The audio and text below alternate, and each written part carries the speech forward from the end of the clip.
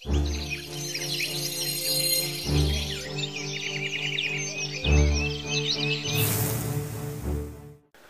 it's Ryan from All Forest Foods. So today I want to talk with you about my 3 current favorite ways, and these are also my 3 classic favorite ways to use raw pine pollen. The first one, of course, is just combining it with water. I like to take maybe like a quart mason jar or a big clean canteen bottle and put a tablespoon of raw pine pollen in there, and then fill it up with filtered water. And just shake that up and then just drink that. Usually I do this in the mornings between 10, 10:30 and 11, 11:30. Just drink it just through the course of an hour or so. And the first time you might be like, wow, this tastes kind of weird. It tastes almost like a pine tree. Yeah, it's pine pollen. It tastes very piney. But what I've noticed time and time again, people write in there like, oh my God, I love the taste of your pine pollen. And it's true, after you use it once or twice, you're going to start really loving the taste of it. And that's a really easy and a really fun way to do it. It doesn't involve very much. All you have to do is combine it with water. And you can do this at work, you can do this around the house, wherever you are. It's really great for using if you're working out, so if you're going to the gym, if you're doing some type of martial arts class, if you're going for a run, a hike, combining raw pine pollen in with the water is a really good sports drink. So just combining it with water is really the way that I use it the most, the way that I encourage other people to use it the most, and one of my favorite ways to use it. Another way to do it, it's especially good in the winter months. Right now it's the first day of spring, but it still very much feels like winter. We got snow last night. We're going to get snow again tonight. Even though it's warm outside, it's in the mid-30s, so it feels warm. But it's good to this next way is a good way to really get something that's very warming and very energizing to the body. And that's making a strong ginger tea. And I like to make my ginger tea using fresh ginger. So what I do is I just coarsely chop up some ginger, throw it into a pot with a lid, and then simmer that with maybe 16 to 18 ounces of water. Simmer that for a good 20 minutes, and that's making a decoction.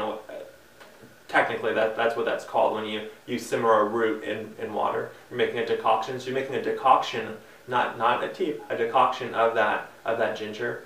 Let that cool a little bit. So you simmer it 15-20 minutes. Let that cool. Not cold. Just let it dip back below that point of boil. So maybe 5 minutes.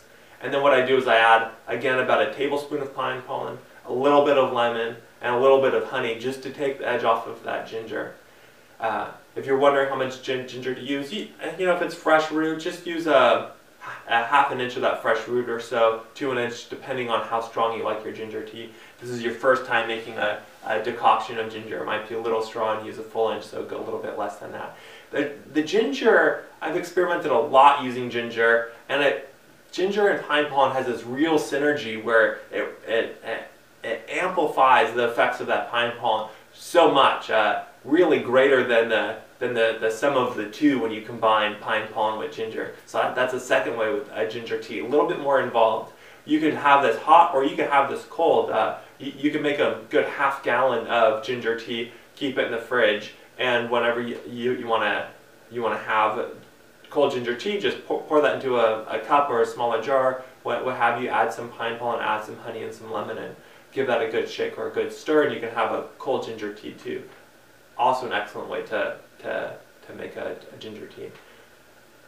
The last way, the third way, is a way I've just been experimenting with recently, and I also find this way to be very beneficial for taking pine pollen, and that's making a matcha, which is a powdered green tea, matcha tea, adding a little bit of sweetener, so that could be honey or stevia or maple syrup, just a little bit, and then adding pine pollen to that, so it's kind of the pine pollen gets real creamy when you combine it with water, so it makes it almost like a matcha latte.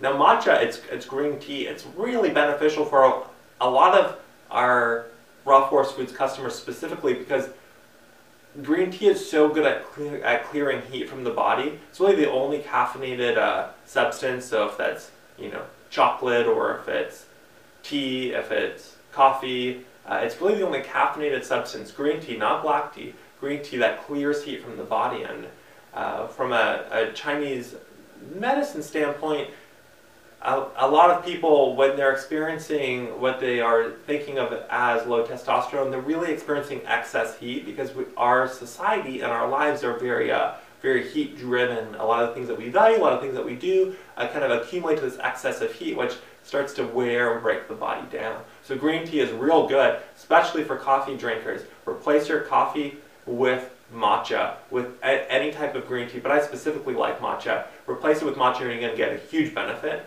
Overall, not caffeine benefit, but an overall benefit in health. So making a matcha latte with the pine pollen, such as matcha, something sweet. If you want the sweet, if not, don't go with the sweet. Matcha and pine pollen combined.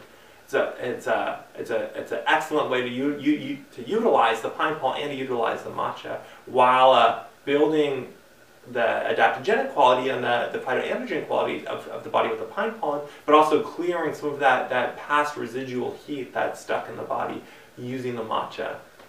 Excellent first thing in the morning drink if you're a coffee drinker or some other type of caffeine drinker. Replace it with this and you're not going to miss the coffee at all. I guarantee that. If you have a favorite way, let us know.